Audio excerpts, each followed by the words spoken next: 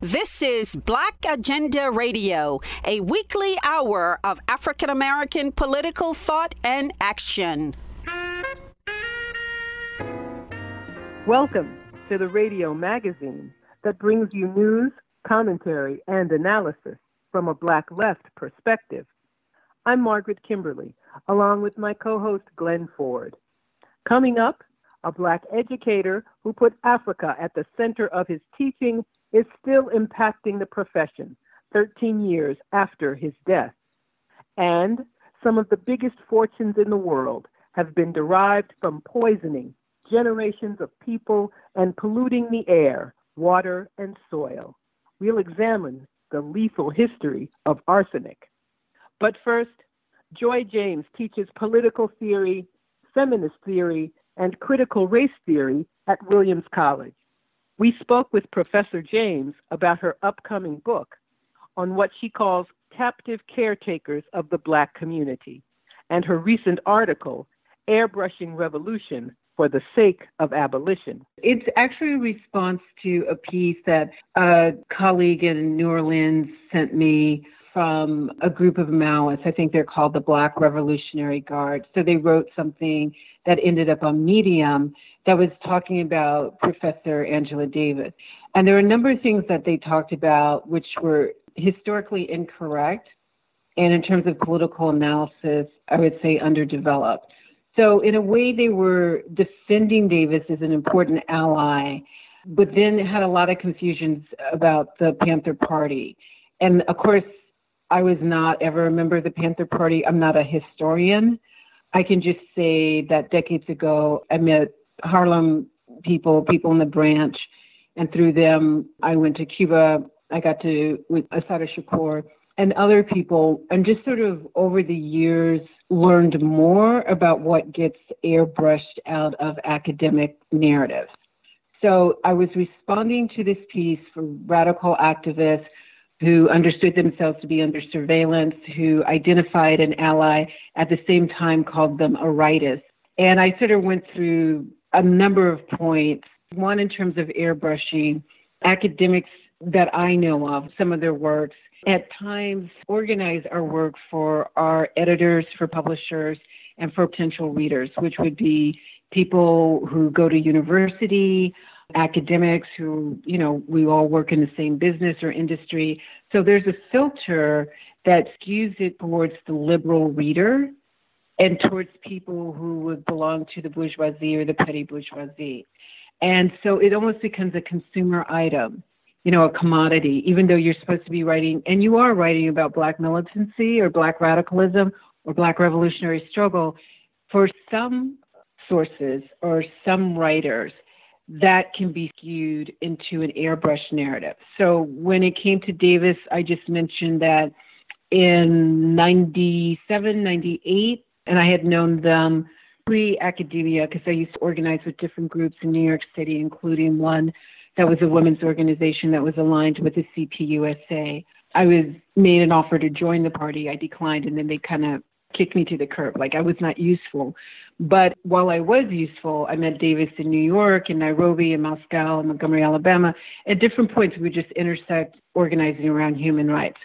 So knowing Davis pre-academy, pre-careerism was one reality. Knowing Davis as an academic, when I became one myself, that was a separate reality. So in 97, 98, Davis asked me to organize a prototype for critical resistance, which was going to deal with the prison industrial complex. And even though the main conference would happen at UC Berkeley that September 1998, I was asked to do one in March 98, and it would be named after one of her UCLA lectures. It would be titled Unfinished Liberation. So I talked about how the academics who formed the faculty senate, even if it wasn't called a senate, but it was the governing body, were willing to pay for this type of endeavor, but they had their own ask, right?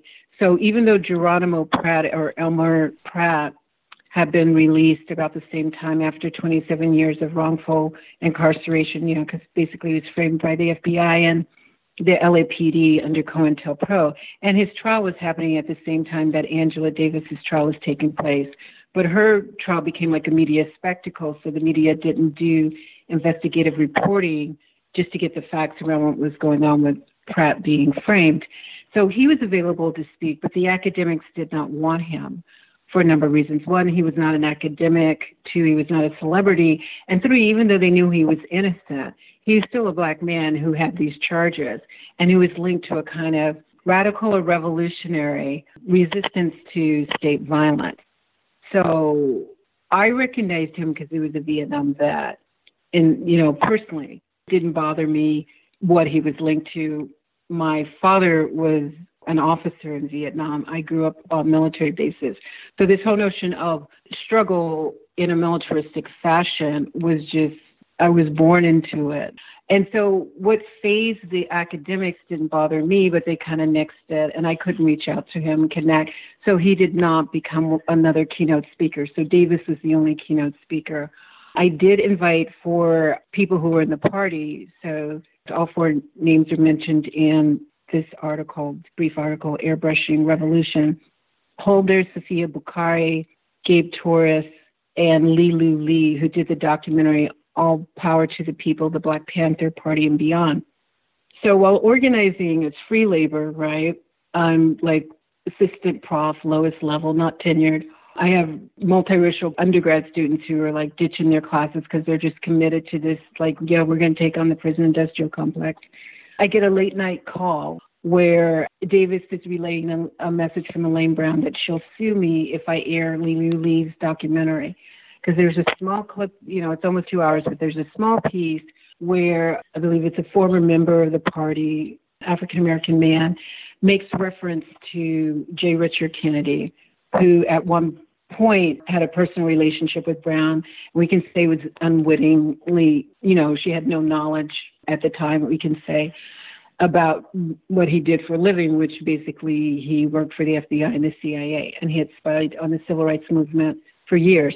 So I declined the request to ban the documentary and is basically disinvite Lilu Lee. Like, it didn't make sense. We were academics, we follow scholarship, and I wasn't going to censor him. And the documentary wasn't full of falsehoods. It was just trying to talk about COINTELPRO and repression, which would be important for people to know. So 2 days later, I get the FedEx, and, I walk it to the provost's offices, and, the Republican white guys who I'm sure the administrators have a good laugh, and then I leave. But it's at the keynote. 2,000 people come, the most expensive, largest conference at the time at CU Boulder, University of Colorado Boulder, which is the flagship. The documentary is screened. It's well received. At the keynote, the closing day, there's a statement made about people who blame Black women for sleeping with the slave master and then revealing or betraying the slave rebellion. And for me, that was striking, obviously, if I remember it 22 years later, because it was a disciplinary move. And so I talk in the article how I understand that disciplinary move. Like, at the time that Davis penned the article that the Black scholar published in 71, I believe, The Role of the Black Woman in a Community of Slaves, it was dedicated to George Jackson, whom she considered him to be her partner, right? And he had been killed in San Quentin. It was dedicated to him. And part of the narrative is that Black women could struggle side by side with Black men against an oppressor in order to further our freedoms. But by the 90s, and I'm not a specialist on cultural studies, but I would say by the 90s, the 1990s, whatever Black studies have been as an insurgent intellectualism in the 1960s, the late 1960s, early 1970s, but the 1990s, cultural studies was really strong. And it really anchored the academy in terms of, we want to introduce you to Blackness or feminism and so on and so forth. So when that statement is made from the stage, it's no longer we're fighting alongside of Black men in a revolutionary struggle. And it doesn't even have to be gendered. We're no longer fighting a revolutionary struggle. It's now a statement about the leadership of Black women under Black feminism.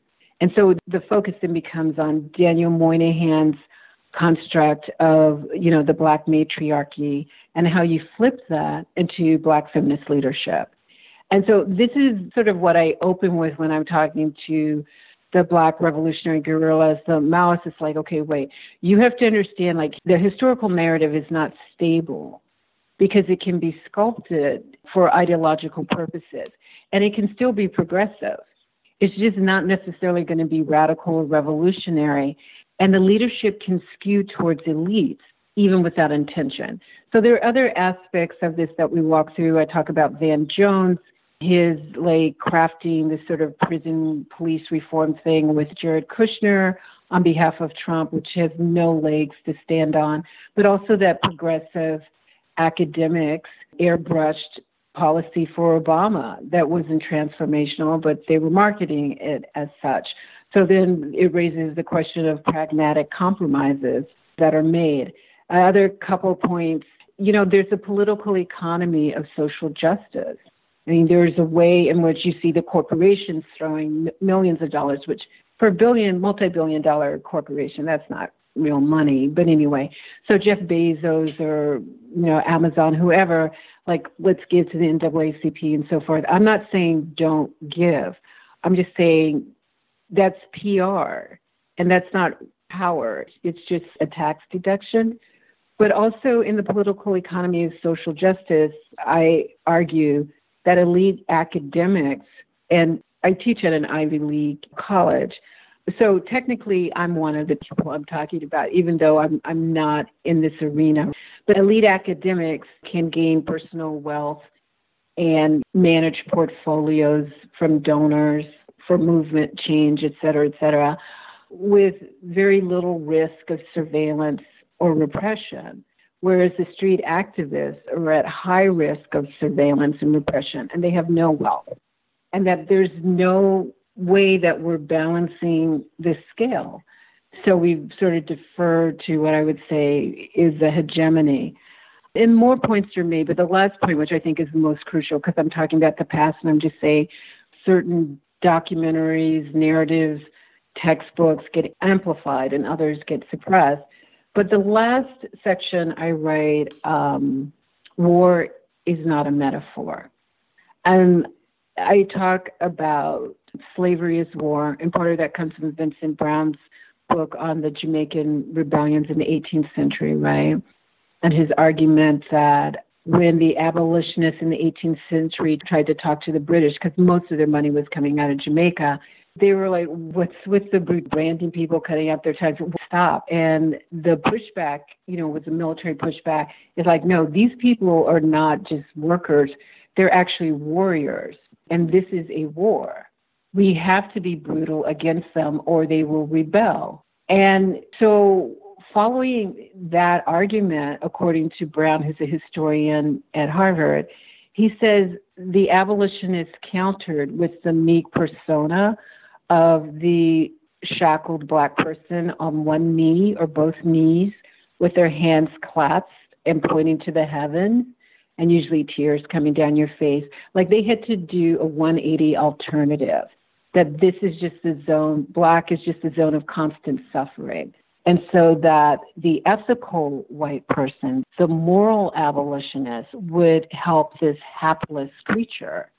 And so the whole notion of militancy had to be erased in order to establish what I'm calling an algorithm of anti-racism that can keep donors and liberals satisfied that they're good people who are helping, because these are people who really can't resist the amount of terror that's waged against them. And I totally agree, we need coalitions to deal with being terrorized, and it's not just us. It's not a caricature because we are suffering. We're grief-stricken and we mourn all the time, right? We're traumatized, basically. At least the people I know are. But we also rebel. And it's sort of the erasure of that rebellion is a precondition for broadening the coalition. So when I end with war is not a metaphor, I'm basically writing slavery was war, the convict prison lease system was war, sharecropping, where if you left the land, they'd hunt you down and bring you back, torture you, hang you, as a spectacle, that was war. And my mother was a sharecropper in Mississippi, so she saw some stuff. So I understand how that can go through the generations. Sharecropping is war. COINTELPRO was war. Nixon, and this I got from you, Glenn, watching one of your talks. You talked about the insurrectionist wars as COINTELPRO, right? That Nixon was like, we're going to do a war on drugs, and we're going to label the anti-war protesters, white college, university protesters, as pothead hippies, and then black radicals will be junkies, and we're going to sell this as a law and order rather than a war against dissidents who were essentially human rights activists. And then the last war I gesture to is mass incarceration, where you don't know if the suicide is actually a suicide and not a murder by a prison guard, and if dying from natural causes is not just death from medical neglect. So the whole point of Stop Airbrushing Revolution is so we can have alliances between abolitionists and revolutionaries, and I know those terms get defined in different ways, in order to confront war. Yes, and sometimes the folks who style themselves as revolutionaries or change agents contribute to the airbrushing themselves. But of course, it is true that the people with money are more inclined to give that money to folks who are singing a woe is me song rather than shouting power to the people, death to the fascist pigs. Yeah, if you shout death to the fascist pig, your revenue stream will dry up, Glenn. I agree with you on that one. And, you know, the power to the people, see, this is a thing where just having been in this industry for decades, I'm not sure there's a consensus among us, and obviously I can't speak for any individual collective. I'm not sure, though, that in terms of progressives or even Black academics, we want power to the people. I mean, it seems just the nature of certain professions, power is not equally distributed. You end up with this vanguard, also known as a professor sometimes, or your dean, that is there to, quote, guide you and steer you so that you can progress. And I think it was Barr a number of years ago pointed out like this statement that Obama was part of the Black radical tradition, which, actually comes out of an interview with Julian Bond in 2014. It seems to me on some level, we've been sold this idea that Black success is Black power. And then Black success is supposed to unfold under capitalism, which is not really how it works, except for an elite. And I'm echoing your thoughts and the thoughts of many people, but I think there's one issue where we're vulnerable, not to make a pun out of it, which is our trauma. And so, like when you said the woe is me is so keenly felt, like through all our generations. The last time I looked, I think the suicide rate among Black children was up 93%. I'm hoping that I got that number wrong or I misread it, but that's incredibly high. And it makes sense that people would market our trauma in order to mobilize stuff, and they would shy away from our capacity to rebel. I just don't know how to reconfigure that. Not to say that I could do that by myself, but I'm still learning. That's the best way to put it. I'm trying to figure out what to do. Well, what folks who shout power to the people, death to the fascist pigs want you to do is get first righteously angry about those damnable statistics and that deadly history that we've undergone. But righteous anger doesn't do much other than, at least momentarily, activate people, but it doesn't tell you what to do. Yeah. And so I've been listening, right? Not so much the academics. Like, as I said, I mean, I'm listening, you can go online and find people's talks everywhere, right? And so the people who have organic links to the communities, number of different organizations. And full disclosure, because I went to seminary, I'm also listening to Black pastors. This whole discussion of spirituality. And I guess that takes me to the captive maternal. I mean, I reached a moment. So in the 90s when I said it's cultural studies and stuff, so I had a number of books come out, Transcending the Talented 10th, photos of Charlene Mitchell, Angela in the book. It was Recovery, sort of critique of where is Black female leadership. So Charlene Mitchell, who had introduced Angela, recruited Angela to the Che Lumumba Club, which was the all-Black club that the Communist Party put together, at the height of Black militancy to stay more relevant. She's the one who told me to go to the Schomburg Library in Harlem and to research Du Bois and to research specifically the notion of the talented 10th, like how he originally embraced it and then he had to repudiate it, especially when he got caught up in McCarthyism. And so I got to see more closely when I started to read his memoirs or biographies, and I was reading Ida B. Wells at the same time, I got to see how the NAACP in its founding isolated Ida B. Wells. And in part because one of their white funders, Mary White Ovington, wanted Wells sidelined because she was a militant. And like you said, what is to be done? She was very proactive on what is to be done. I mean, after the father of her 2-year-old goddaughter, his name was Thomas Moss, was lynched for having like a business meeting in the People's Grocery Store in Memphis, Tennessee, and a bunch of white men in plain clothes with guns were coming up the alley in the dark. And so the Black men inside shot into the alley and, identify yourself or we'll just assume this is a lynching. And then when they realized that those people were sheriff's deputies, then they did the, quote, right thing as citizens. Is they went to the courthouse or the police precinct and turned themselves in and said, we didn't know. We understand the white grocers saw us as their competitors, but we didn't know you guys were going to come in the alley, whatever, right? And for their law-abiding behavior, they were lynched. And that's what made Wells an anti-lynching crusader. She mobilized. But then when you have the founding of the NAACP, they can't handle that level of militancy. And it's not just militancy, it's this care that you would love your community, your family so much that once you're murdered, they would turn into a crusader. And she literally had a bounty on her head that kept her out of the South for years.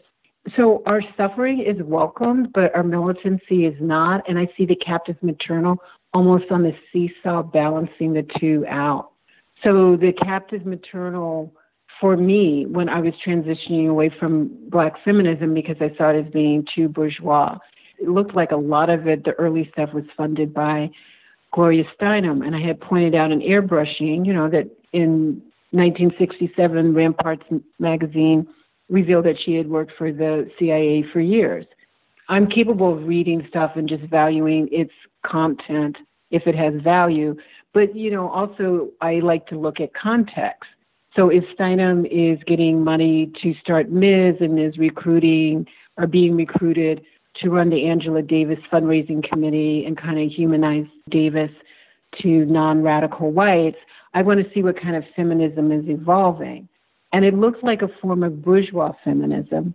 Steinem to me is state feminism, just straight up, from consistent support, McGovern to the point of betrayal of Shirley Chisholm, to support to the Democratic Party, but also had ties with people in the Nixon administration, Kissinger, J. Stanley Pottinger, as personal friends. So that Steinem can stand on a balance beam, right, or seesaw, with whiteness, well connections, wealth, and not suffer other than, it's not a good look.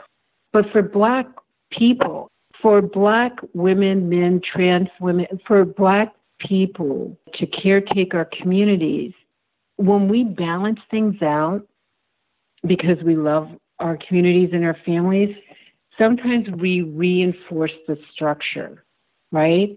So I can give the example of, that principal in that elementary school is racist, but you're going to be really nice to that principal unless you think you can fight her or him, and sort of push them to the side so that they don't harm your second grader as a Black child.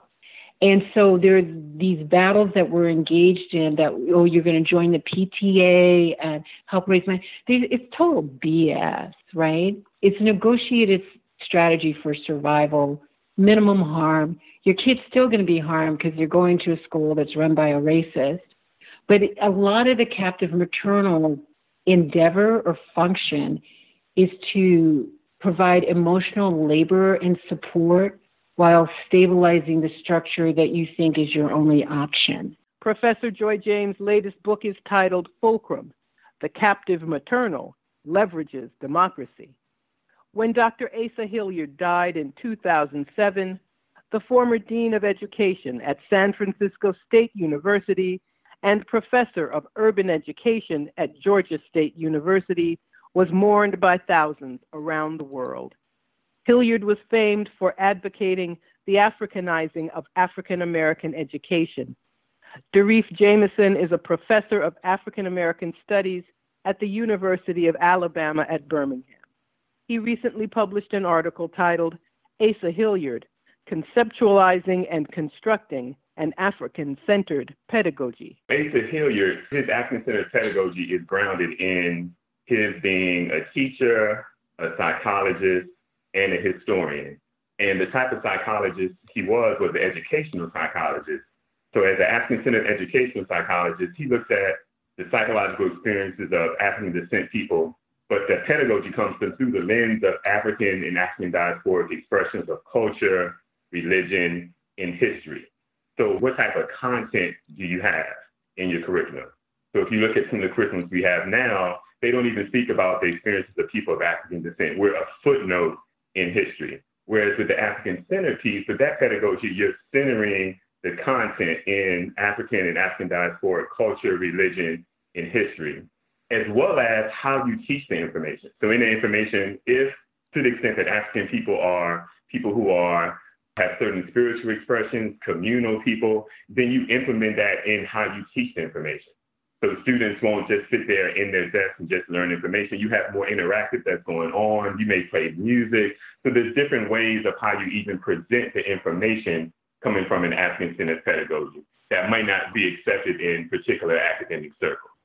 Yes, you write that Asa Hilliard advocated a reconstruction of African indigenous socialization systems. But I've always wondered about that. Mm-hmm. How do you reconstruct African indigenous socialization systems when Africa itself, for so many hundreds of years, its systems, its civilization has been under constant assault by foreign powers, and those systems have been under assault? How do you reconstruct that which in some cases may have been destroyed? Right.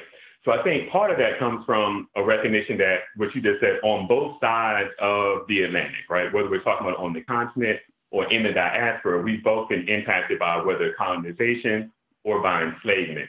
So I think part of what Asa Hilliard and other psychologists like him argue from this African-centered perspective is that it hasn't been totally destroyed.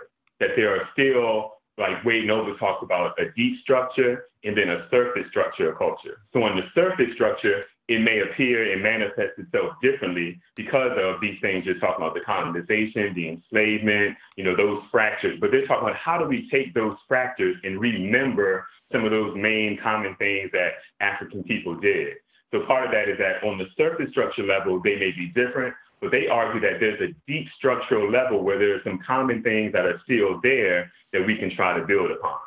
And I think I love the point that she brought up, because part of what happens with that is that sometimes people think that it means this return to, let's say, for lack of a better term, some 15th century Africa, like this quote unquote pre-colonial or indigenous Africa. And that's part of it. But also what they're talking about is how do you take some of these principles and how do you take some of these concepts that Africans dealt with and, let's say, recover and remember them within their contemporary context. So one of the things that Asa Hilliard talks about is that there was this school of thought within education that Black children, particularly Black men, took this oppositional stance to education. They call it the oppositional framework. And within that, they saw acting, being smart, studying, being in science, technology, engineering, math. They saw that as acting white. And Asa Hilliard said there's a problem with that. I don't think they see that as acting white. They haven't been told that within their history and within their culture, there have been people who have done that who look just like them. So what he does is tap into, let's say, a concept like Ogun and Orisha from the Yoruba Ifa tradition. He says that Ogun, if Ogun represents iron and steel, and that was used for technology, human beings using tools to advance themselves, then that means that that same concept can be applied now. What is the contemporary technology? What's the contemporary manifestation of that Ogun principle? So that's a way where you take this concept, right? But then you can apply it in a contemporary form where it's not like you're going back to some past. You're doing what they call like a Sankofa, bringing it to the present and propelling yourself into the future. In his long career, Asa Hilliard had the opportunity to interact with W.E.B. Du Bois, who famously said that the problem of the 20th century is the color line. And Hilliard said that the main difference between then, that is when Du Bois made that statement, and now, is that the line has been drawn in invisible ink. What did he mean by that? A line drawn in invisible ink. Right. So if we look at Du Bois's color line, and he talks about these differences between like the darker skinned peoples of the world, right? But when you think about in the African American context, this color line being straight up hardcore Jim Crow laws. Like one example that would be like these Jim Crow laws. I teach at the University of Alabama at Birmingham. And so in Birmingham, you go to the Civil Rights Institute, you see examples of laws where it specifically says this is where Black people can't go. This is where white people can't interact with Black people. What he's saying is that those are like visible inks, a visible color line, a sign that says you can't go here. The invisible ink says that I don't have to have a sign up. I embed the segregation. I embed the Jim Crow in the particular laws. I embed it into the system. So, for example, if you look at education now, he would argue that things like how you still have the majority of Black children in inner cities going to majority Black schools. And these majority Black schools are still underfunded. These majority Black schools still don't have the resources, but that doesn't come out of some law that says that these Black schools can't get these funds, but it still manifests itself the same way. So it's almost like this, in a way to use another term, they use this invisible Jim Crow. You don't necessarily see it because the laws don't explicitly state it, but it's still there. And so therefore the segregation still maintains itself. Or I guess you could say the disparity still maintains itself. And IQ testing and other kinds of standardized tests, those are also part of the invisible line. Yes. So with the IQ test, they become part of that invisible line because I use that test to manifest, or I guess to maintain the economic differences and the educational differences. So you find that Black children being disproportionately tested, as well as Black children being disproportionately put in special education classes.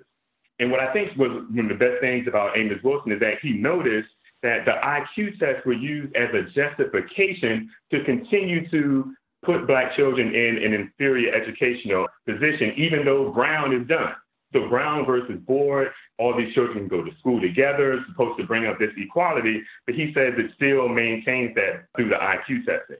So one of the things Black psychologists did, with Asa Hilliard being at the forefront of that, is that they began to question this IQ testing. And part of what they did several things. One, they came up with what they call the Association of Black Psychologists Bill of Rights. And what the Bill of Rights did is that that's something they came up with that you can hand out to Black parents to let them know what their rights were in the IQ testing process. So things like you have the right to refuse testing, or you can choose who you want your psychologist to be to test you. And what that does is that it demystifies this whole process. Because the school is calling you saying, we want to test your child, and they're saying that a lot of these parents don't understand the context of what's going on.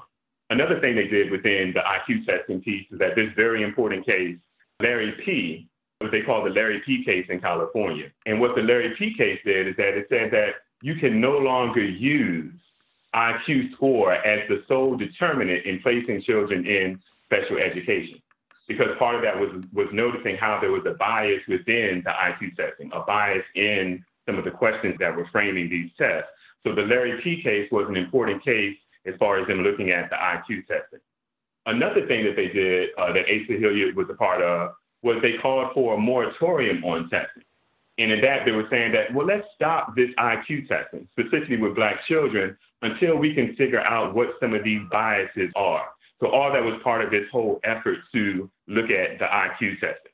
And the last part on that, as far as the brilliance of Asa Hilliard and some of these Black psychologists, is that they recognize that on a larger level, this was part of what they call the testing game. And within this testing game, you have the producers of the test, then you have the advocates of the test, and then there are the dealers and the pawns. So the producers, those are the people who make the test, ETS and all these different places. They get together and come up with the questions. The advocates are the schools and the universities who advocate for these tests. Then there are the dealers. Those are the school psychologists, the counselors, all these people who actually give the test. And the pawns are the children who have to navigate this whole space. So there are many institutions that are engaged in making Black kids inferior, and white supremacy as a whole benefits from this whole process. Yes, so that's where it comes in when Asa Hilliard talked about these different euphemisms. So the way we phrase that, what role does white supremacy play in maintaining this process? And Asa Hilliard said that you need to ask that particular question, but instead we use these euphemisms, right? And euphemisms are words that lessen the psychological and social tension that occur when addressing issues, and it makes people feel more comfortable. So euphemistic labeling limits the discussion to surface structure issues. So what happens is you have them talking about race relations or intergroup relations, multiculturalism, diversity. And what Asa Hilliard says is that those terms, they don't let us understand or let us see how white supremacy is what maintains this lack of education among Black children. So he says once we focus on white supremacy and change those euphemisms, then you get the questions like, who are the powerful and privileged? What role does education play in their obtaining and maintaining their power over the oppressed? And then even if you word it like that, what is white supremacy? How does white supremacy benefit from African children's miseducation? And then what type of cultural education is needed to counter white supremacy? So all of that type of framing, once you recognize that that's the role that white supremacy plays in education, when you ask those questions from that type of language, then you look at it from another perspective. So it seems that an important part of Dr. Hilliard's work is deploying an interdisciplinary approach to African-centered education, not just looking into the past, but applying the various disciplines in making the analysis in the present. Yes. And I think that's what happens too, is that once you break out of these disciplinary boxes, right? Once you break out of this particular area, then you start talking about a holistic education, and then you can look at it from a different perspective. So yeah, he changed this whole concept of just staying in the box and African-centered education being a holistic approach that, like you said, looks at psychology, looks at sociology, looks at spirituality, religion, economics. And also, I think they're going back to the past. Just like Cabral, when he talks about returning to the source, was similar to Cabral. Asa Hilliard's returning to the source was one return to the source in that he thought that there was a form of mental enslavement. So he said there needed to be a psychological liberation. And what would happen there is that once you free your mind and return to the source, then you go to what sources? You go to original sources in whatever area that you're talking about. And he argues that a lot of those original sources are sources that apply to or are made by people from Africa or throughout the African diaspora. Yes, you mentioned Cabral. Dr. Hilliard applied Cabral's thinking, and of course Cabral was an African revolutionary, applied his thinking to Black American education. Yes, and so the Cabral piece is interesting because a lot of times I think we misappropriate Cabral, and I don't want to do that in this situation because when he talked about returning to the source, he meant that for particularly those middle-class intellectuals who had been away to, go to Europe, go to the so-called metropole, and then they came back and they had lost this connection with their culture. So the only people who really had to return to the source for him were a lot of times these middle-class intellectuals and professionals who went away. But the connection I see there is that there's still this focus on the importance of culture. So Cabral's understanding of culture resistance and this idea that they both are arguing that the ability to maintain the unique cultural forms while based on the past, but it grows out of a people's present struggles to advance their group. So taking that concept from the African context and tying it into this African American context. And within that, part of what Asa Hilliard also talked about was that he had this piece where he said, sometimes we're chasing gods that are not of our own. So chasing gods that are on our own. And in that, he was talking about our intellectual ancestors, like where do we draw inspiration from? And he said, instead of drawing inspiration from this deep reservoir and this deep well of African intellectual history, a lot of times people feel like they have to draw from this European history, or at least sometimes like they have to justify this African theorist or this African or African diasporic thinker with this European thinker. So yes, this idea of returning to the source and drawing from our past, but making it applicable to our contemporary reality. So how useful or relevant is African-centered education in an integrated educational setting? That is, students who come from African and non-African backgrounds. I think it's useful within that context too. I think specifically that he was referring to how do you deal with children of African descent, but within the context of a space where there are other people, other cultural groups as well, it works just as well also. So what I mean by that is when I'm teaching class, the intro class, I talk to them about having a seat at the table of humanity. And I use an example of a potluck and how when people come to a potluck, everybody brings their dish, right? So people are bringing collard greens, some people are bringing macaroni, people are bringing all types of different food, right? And so me and my wife used to come to the potluck and we would bring water every time. We bring water and juice. And they were nice people, but after a while, they could make an argument that if you want to come to our potluck in this commune where everybody brings their contribution, you need to bring more than just your water and juice. And so to use that crude analogy, think about that setting as everybody coming to sit down at the table of humanity. And what happens there is that means that African people are bringing their contribution. They're bringing their contribution to have a seat at humanity. But without those people knowing their cultural contribution to humanity, people might not even want them to sit at the table because they don't have a contribution to bring. Professor Reef Jamison, speaking from Birmingham, Alabama. Arsenic. It's a lot more than just a favorite weapon of sneaky murderers.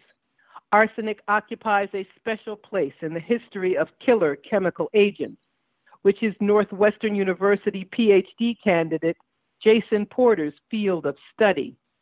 As Porter explains, arsenic has played a huge role in agriculture, manufacturing, and war, ending the lives of untold numbers of insects, plants, and human beings in the process. An important byproduct of the gold mining, silver mining, the smelting of lead and copper was arsenic. And in the late 19th century, after the abolition of enslaved people, and also there was a wave of massive pest infestations, mostly locusts, moths, potato beetles. There was a kind of a multidimensional, multifactorial confluence of cultural, social, economic, and political drives around kind of using arsenic-based chemicals to destroy pests that were adversely affecting economic gains, primarily in cotton. In the U.S. South, you see a gigantic increase of the manufacturing of both first fertilizers, but then arsenical products. Baltimore becomes the kind of the hub of the production of arsenical insecticides around the country for both fruits and cotton. But mainly, it first starts from Mexican arsenic that is a mining byproduct, but also connects to agriculture and also industry and gold mining across the world. Other sources from which United States chemical companies, engineering companies, and mining firms got their arsenic. So domestically, this use of arsenic in agriculture, and especially in cotton, must have had tremendous deleterious effects on Black agricultural workers, the main agricultural workers in the southern part of the United States. Absolutely. There's incredible scholars doing great work on this. I just recently had a conversation with a geographer, Brian Williams, in Mississippi State, and he shared with me USDA So government document videos from the 1920s where you have Black people basically smothered in arsenic as demonstrating to farmers how to use this. You see the Black people washing arsenic off their faces, jumping into the river afterwards, and they even show kind of the misuse of arsenic can lead to death of Black worker. But yeah, every single time I publish something on arsenic or pesticides, my grandmother has read it and reached out to me, and she's talked about how it reminds her of growing up on a truck farm in Maryland, not too far from Baltimore. And she remembers seeing pesticides coming in from the sky at some point. She says it was a very gendered time, and there was only so much that her and my aunt Shirley could do. But even my grandmother has chimed in and taught me quite a bit about the Black experience and its relation to exposure across the 20th century. You're absolutely right. There are other scholars in the Baltimore area. I was just recently talking to Nicole Fabricant, who has a long history of experience with the Black activists in South Baltimore and Curtis Bay, who have won international environmentalist awards for their activism against the environmental racism that has taken place in southern Baltimore, in Curtis Bay. And you have had for a century dozens of chemical companies, from Allied Chemical, which is now Honeywell, to Chevron and Conoco. I was just looking this morning to make sure I had my ducks in a row, a map of Curtis Bay. And now it's an ecological industrial park comprised of dozens of now green energy companies that still are disposing disproportionate amounts of waste into that region, which is predominantly Black and Latinx. And I can get into how this adversely affects people in Mexico as well. But yes, in the United States, this history of arsenic, the history of pesticides, especially in the eastern seaboard of the United States, has affected Black people at higher rates in terms of asthma, cancer rates. And the same thing applies if you want to go to the West in California, where you see the same thing affecting Filipino, Mexican, Central American, also Black farmers. I mean, the exposure rates of Black and brown people in this country, the putting food on the table, has always hit our homes and our agricultural workers harder than others. Yes, most of the so-called brown fields, that is, those pieces of land that are terminally infected by dangerous chemicals, most of them are in Black and brown communities. Absolutely. And so here we have this poisonous compound, arsenic, which all of us are afraid of the very word today, but there was a time when it was considered a miracle of science.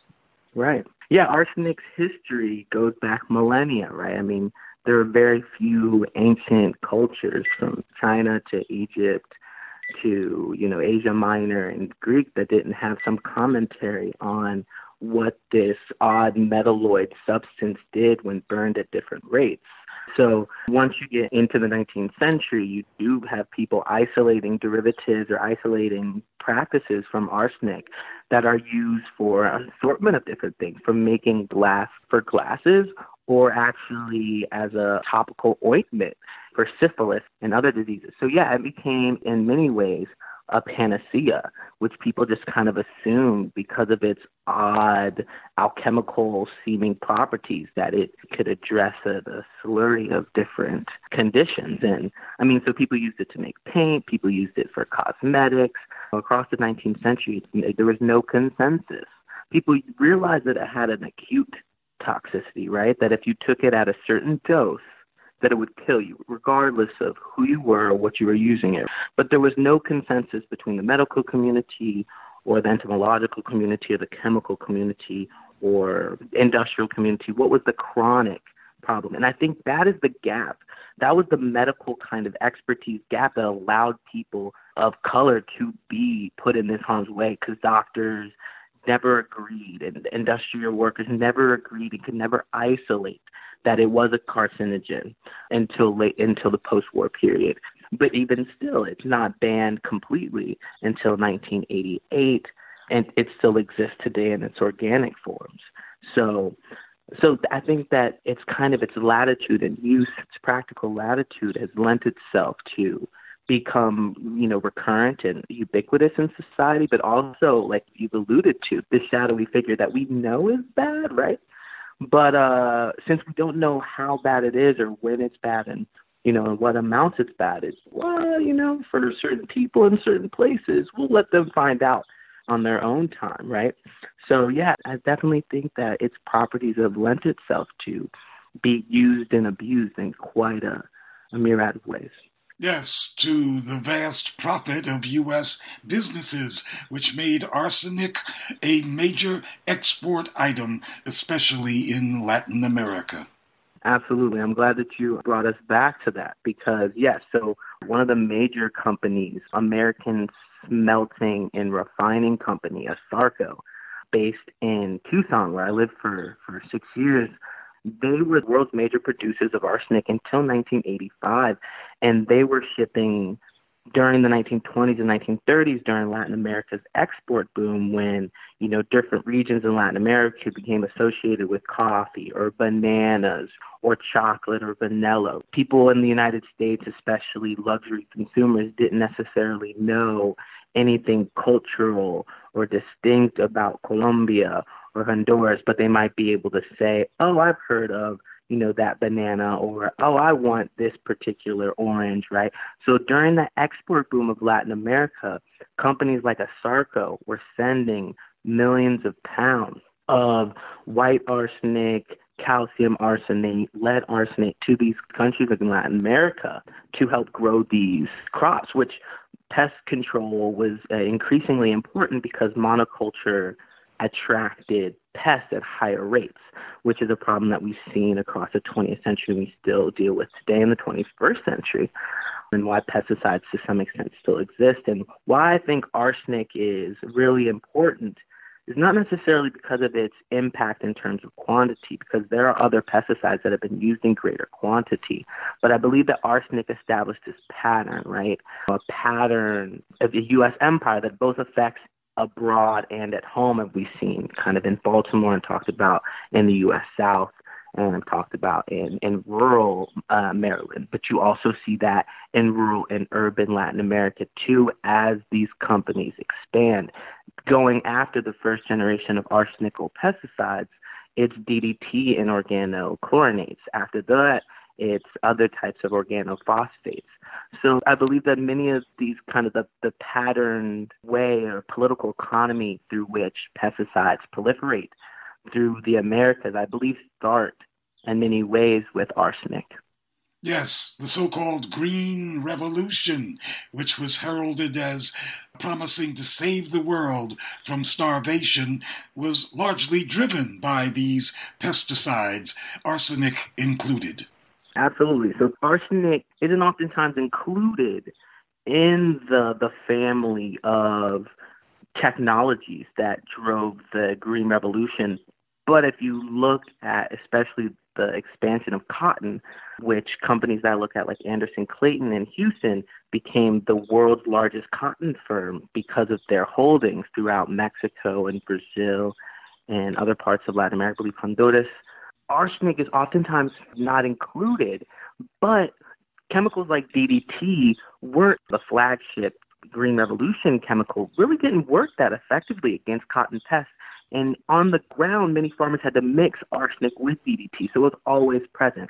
Also, DDT was used, at least in the Mexican context, mostly against mosquitoes in a public health context, where as most of the manuals that you see both in newspapers or produced by the government or produced by entomologists and botanists are still suggesting to use arsenic, which is one of the ways that I connect the Afro-Indigenous experience and mestizo experience in different parts of Mexico growing cotton and coconuts to the similar experiences of Afro-Indigenous people throughout Latin America, to the relationship with both growing these oil seeds like cotton and coconut, but then also using the arsenics that are suggested. So throughout the Green Revolution, people talk about the importance of tractors and hybrid seeds and DDT.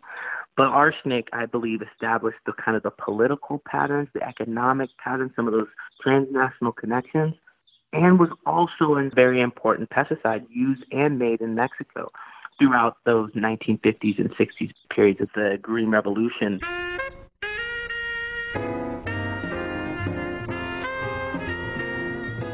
You've been listening to the Black Agenda Report on the Progressive Radio Network. Information for liberation.